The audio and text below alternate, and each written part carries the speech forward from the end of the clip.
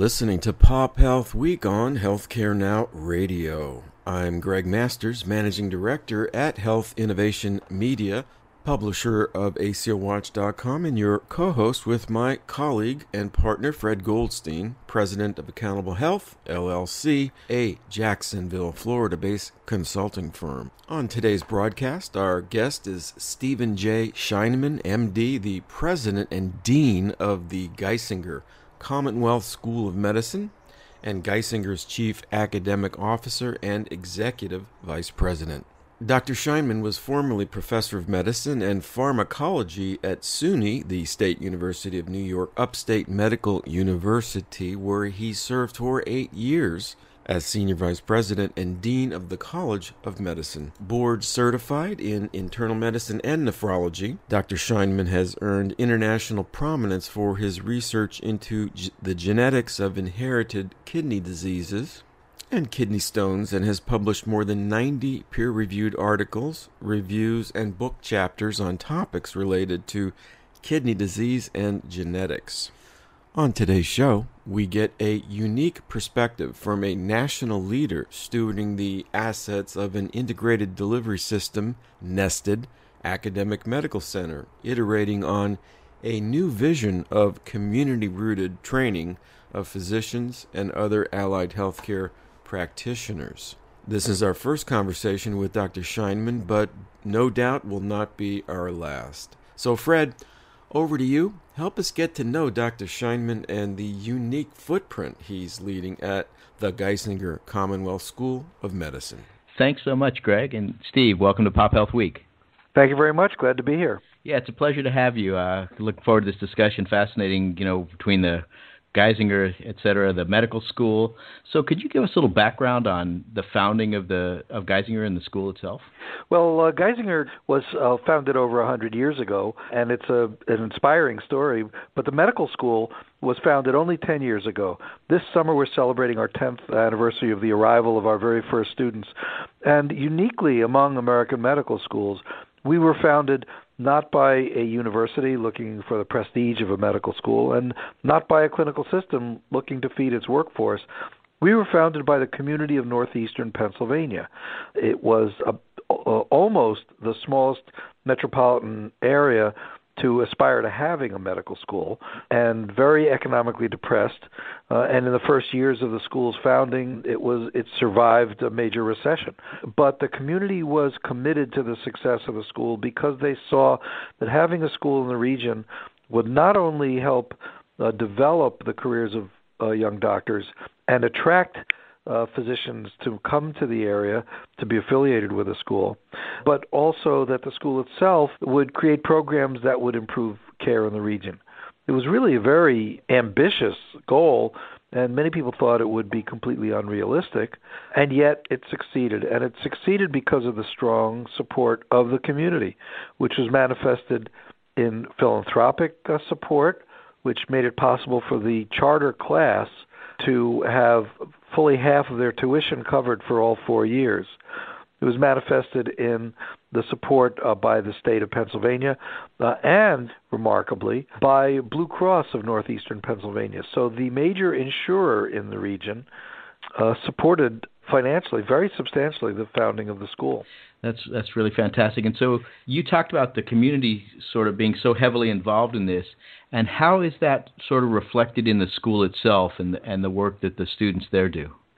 Well, certainly it's in our culture because of the founding myth of the school, which is the truth, which is that it was founded by the community, and it's built into the curriculum.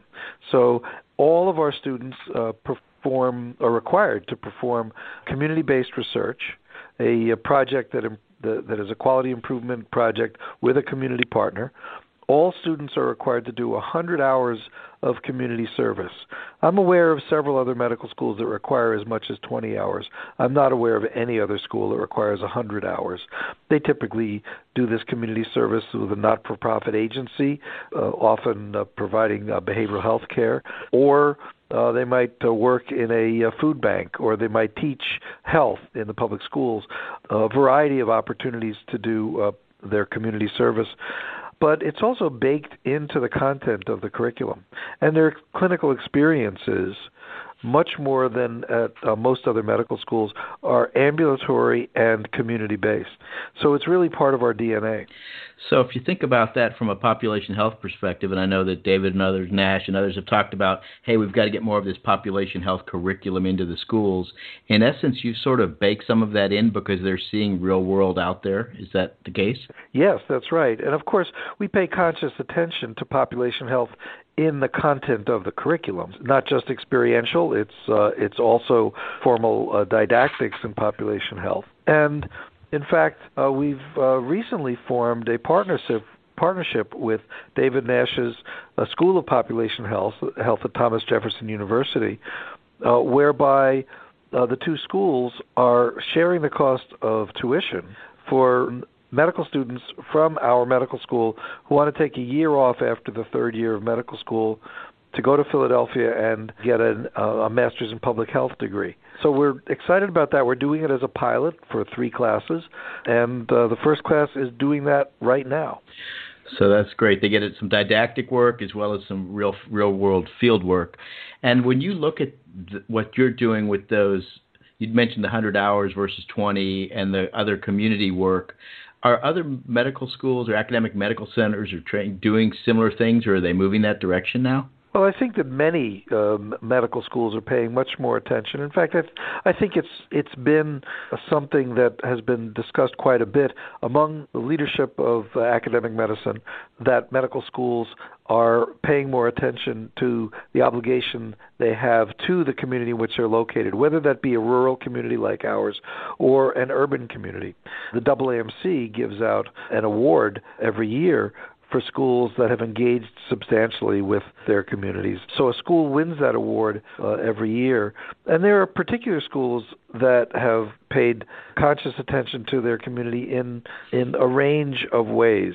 And so some of them do this through projects whereby the students engage with the community on a community improvement activity.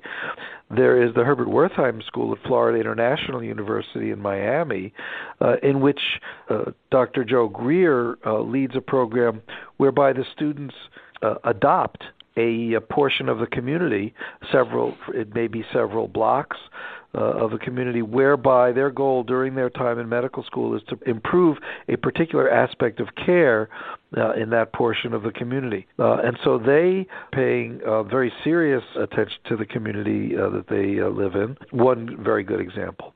Geisinger is also an integrated delivery system well known around the country for doing innovative things.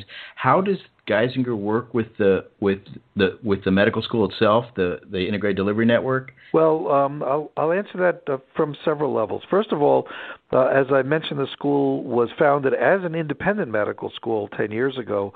But 2.5 years ago, we became Geisinger, and it was a match made in heaven. The mission of the school and the mission of Geisinger were really quite congruent with each other. The medical school, as I've said, embraces a mission to the community. Geisinger has always had a mission to this region of Pennsylvania, and has been developing over years programs that serve that community in unique ways. And so we have the opportunity now to train our students to experience directly some of these programs that both serve the community and create new models of care. And I'll give you a couple of examples of that. One is a program called Geisinger at Home, whereby Geisinger has identified patients who require an inordinate amount of inpatient services. They're in the emergency room frequently. They get admitted much of the time from the emergency room, and they have a complex set of medical problems. So what Geisinger does, and they're doing this now for about 1,200 patients, is they send a medical team at regular intervals to the patient's home, so they can pick up on problems well before they get to the point where they require emergency attention. And they have on this team everybody the patient needs, including the doctors and the nurses, the respiratory therapist or the nutritionist, dietitian, wound care specialist, whatever the patient's problems are, they make sure that there's someone on the team going out to the home to address that. And things in this way are addressed much more proactively. It may sound like a very expensive proposition, But in fact, when you think of the unnecessary expense of and the unfortunate situation of letting things get to the point of needing to go to the emergency room and needing to be admitted for a problem that could have been averted, it turns out that sending a team to the home is a bargain. And it's particularly workable because Geisinger is an integrated care delivery system whereby the health plan and the clinical system are part of the same organization. And so whereas a clinical system in isolation might look at filling the hospital beds and keeping the emergency room busy as ways to improve the bottom line, in an integrated care delivery system, the goal is to keep total costs down. So the amount that the health plan saves is much greater than the amount that the clinical system loses. So you save money and the patients do much better. That's one example. That's Geisinger at home. As you're considering that, and I know everyone's now looking to these alternative payment models as ways to kind of take the value that's created by doing these unique things and convert it to a value to the organization. You already have that set up as a health plan and have integrated and looked more broadly than at the patients. Do you sense that the other hospitals are beginning to recognize they need to move that direction? It's certainly not been something we've seen rapid change in. No, the change has been the move to value-based care and risk-based contracting has been much slower than people had hoped, but it is something that I think is generally acknowledged as the right direction.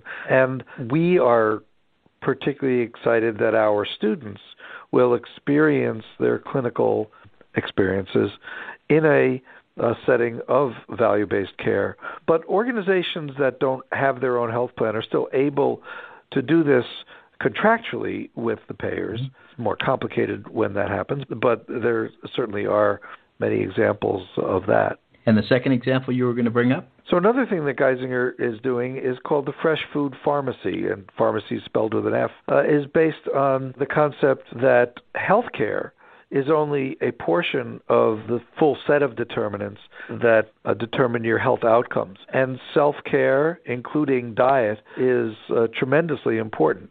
And so Geisinger has identified patients, particularly those with diabetes, obesity, and hypertension, and particularly when they have a combination of this, that they will provide the patient with all the meals they need for that week in healthy ingredients, and will give them the training to cook those ingredients in healthy ways, and will provide the food not just for that patient but for the entire family, since it's hard to maintain good eating habits when other people at the table are eating unhealthily. And so this also, like the previous example, might sound expensive to feed entire families for long term. And yet what Geisinger is finding is that in diabetics, the hemoglobin A1C levels fall significantly, that blood pressures come down, that weight comes down, that patients are more active and do better, and therefore consume less in the way of clinical services. And so once again, this is a way that Geisinger's health plan is spending money to achieve this, and yet saving much more than they're spending in the better outcomes, and the patients are doing much better. And once again, our students have the experience to train in the setting where they're experiencing proactive care that just respond to illness after it occurs, but is improving health before illness gets bad. So you've discussed two interesting models, one of them directly to social determinant of health, which is the eating. And I guess Geisinger has actually created a system to identify the individuals and then figure out all the logistics to get the food to them and then monitor that? Wow. Yes, that's right. And they've done this. They've just opened a second site for the Fresh Food Pharmacy, and the plans are to expand this throughout the entire footprint of Geisinger, which covers most of northeastern and central Pennsylvania and also South New Jersey through the AtlantiCare system, which is part of Geisinger. Are there other issues that Geisinger is now looking at for the next phases in the social determinants areas? Yes, Geisinger is very interested in exploring additional opportunities to address social determinants. Another example I can give you is a program whereby Geisinger provides free transportation to patients, not just to come to their doctor's appointments, but to take their kids to daycare and to get to the grocery store, all of which allows them to take better care of themselves. Wow, I think that's the first one I've heard that goes beyond just bringing them in, obviously, to see their primary care doctor. So that's really an interesting approach to broaden it out that far. As you look at, these efforts to improve the health of communities, and obviously you're the major player up in those communities, how have you structured that to work with the various organizations with the social work groups and the rest of the not-for-profits? Is there a formal association, or has it just kind of been linked up over time to create that? When the school was founded 10 years ago as an independent entity, we were tremendously dependent on partnerships throughout the community of various sorts to be able to deliver our educational product and also to provide these community experiences for the students. And so the school engaged very substantially with the community physicians throughout the region and ultimately established a network of over 1,200 physicians who volunteered their time to teach the students, as the school not only didn't have a hospital of its own, but it also didn't have a practice plan. It was completely dependent on community volunteers to do the clinical teaching until it became Geisinger. And those community volunteers, many of whom still teach our students, have done it out of the pride and excitement of having medical students. I will tell you that we've got some secret sauce that attracts a remarkable quality of medical students who are committed, engaged, articulate, and smart. And so the community preceptors were thrilled to have them, and if they didn't have a student in a particular semester, they would complain, "Where's my student?"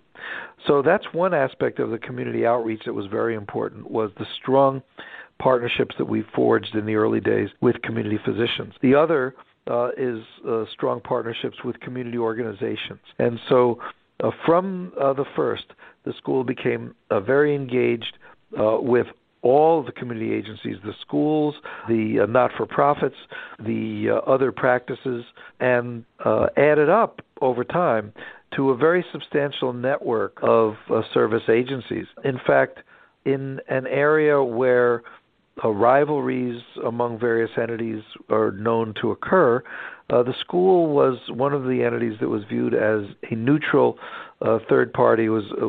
We were viewed with trust by everybody, and we had great relations, and that was largely due to the large benefit that people saw in having students come out and deliver these services and participate in their programs. A third respect in which we reached out to the community is that the year after the school was founded, we obtained, through our Vice President for Community Engagement, a position that doesn't exist at every school. Her name is Dr. Ida Castro. We obtained a $2.5 million federal award from HRSA to establish a program called Reach High, which created STEM opportunities for underprivileged students in the high schools throughout the region. And what this amounted to was summer experiences at the medical school, as well as one Saturday every month throughout the school year. And this paid huge dividends in the outcomes of these students' educational experiences. So when a student comes from an underprivileged background, they're predicted to underperform in standardized tests. And yet these students, on average, performed above the national mean for SATs. A very high percentage of them ended up going to college. And a portion of this program was devoted to college students from underprivileged backgrounds, over half of whom have gone to medical school. So school offered these sorts of enhancements throughout the community that enhanced our stature within the community and strengthened our relationships with all of these entities. Steve, that's just wonderful to hear that story about the STEM in the schools. So it's a question I'm not sure you can answer, but everybody's looking to move the health of their communities up. You're obviously got a highly integrated, at least compared to many places, maybe not all, but highly integrated approach, doing a lot of really unique and different things. Have you been able to see if that's impacted the community's health status? on a larger basis? That is our aspiration. It's too early to be able to do this, but as we roll out these programs, they are linked with metrics. And so our goal over time, and I think it will be many years, but our goal over time is to see a measurable improvement in the community. So Geisinger's goal with these programs is not confined to Geisinger members or Geisinger patients. Some of the programs, like Geisinger at Home, are, at least for now, but Geisinger, as well as the school, sees a mission to the community at large. Yeah, and like you said, it's early. These changes are really big, and we tend to see communities, unfortunately, in many ways, going the wrong direction over time. So just being able to stabilize that and begin to move it in the other direction would be fantastic. Where do you see these medical schools in the future, say 5 to 10 years from now? What sort of changes do you see, and what might be done around population health? Well, I think all medical schools are taking a close look at their curriculum. It's something that schools do on a regular basis, and curricular renewal is, in many schools, an ongoing process. But in many ways, the curriculum at most medical schools still follows the basic structure that Abraham Flexner prescribed for medical schools in 1910. But many schools now are taking a fresh look at that. And it's not just the new schools. I mean, schools like Harvard and Vanderbilt are also doing very creative things with curriculum. And among the things that schools in general are looking at is the new content areas that may not have even been around when the senior faculty at these schools were in medical school. And these include areas like informatics and genomics and population health and value-based care and payment models, the economics of healthcare. And I think many schools are taking a look at how they can work these topic areas into their curriculum. And what we're doing with a curriculum that's only 10 years old is taking the view that it's not possible and certainly not good to try to wedge all of this new content into corners of a curriculum that's well established. So what we are doing, and we're starting on this process now, is rewriting our curriculum completely with the goal to incorporate the themes that I've been listing and other themes as well, including medical humanities and healthcare finance and bioethics, organically across all 4 years of medical school, in which the curriculum would be horizontally integrated with very significant clinical experiences from the very first, which would be linked with community experiences, and with the science not occurring exclusively in the first 2 years, but also persisting through all 4 years of medical school, so that these topic areas are not concentrated in small boluses at one single point in the curriculum, but in fact woven across all 4 years. So that's the concept. Exciting curricular innovations at other medical schools. And so I think that over the next several years, we're going to see population health and community engagement at more and more medical schools, the social determinants of health being incorporated in a substantial way as schools recognize that health care itself is only a small portion of health outcomes. I've got just a quick question for you. For those academic medical centers, obviously you are showing a way to survive through new innovations in this new world order. What would you tell those academic medical centers, simple things to maybe consider and not be so worried about this change coming? If you're not comfortable with change and prepared to deal with change, then you shouldn't be in healthcare, because few industries are changing as rapidly as healthcare. And, for example, the fee-for-service model is one that is not geared towards outcomes, is structurally designed to drive costs up, and needs to disappear. I think what I would say is that to survive in the current climate, you need to be innovative. You need to be thinking about value and outcomes rather than heads in beds. And to the extent you're able to innovate in that direction, you stand a much better chance of surviving. Well, thank you so much, Steve. That's a great close to the session. It was fantastic talking with you, and I'd love to get you back on sometime in the future. I'll be happy to do it. And that'll be the last word on today's broadcast. I want to thank Stephen J. Scheinman, MD, the President and Dean of the Geisinger Commonwealth School of Medicine and Geisinger's Chief Academic Officer and Executive Vice President. For more information on the Geisinger Commonwealth School of Medicine, go to www.geisinger, that's GEISINGER.edu/education, and follow their work on Twitter via @Geisinger, CWLTH, Geisinger Wealth abbreviated. For Pophealth Week, my colleague Fred Goldstein and Healthcare Now Radio, this is Greg Masters saying bye now.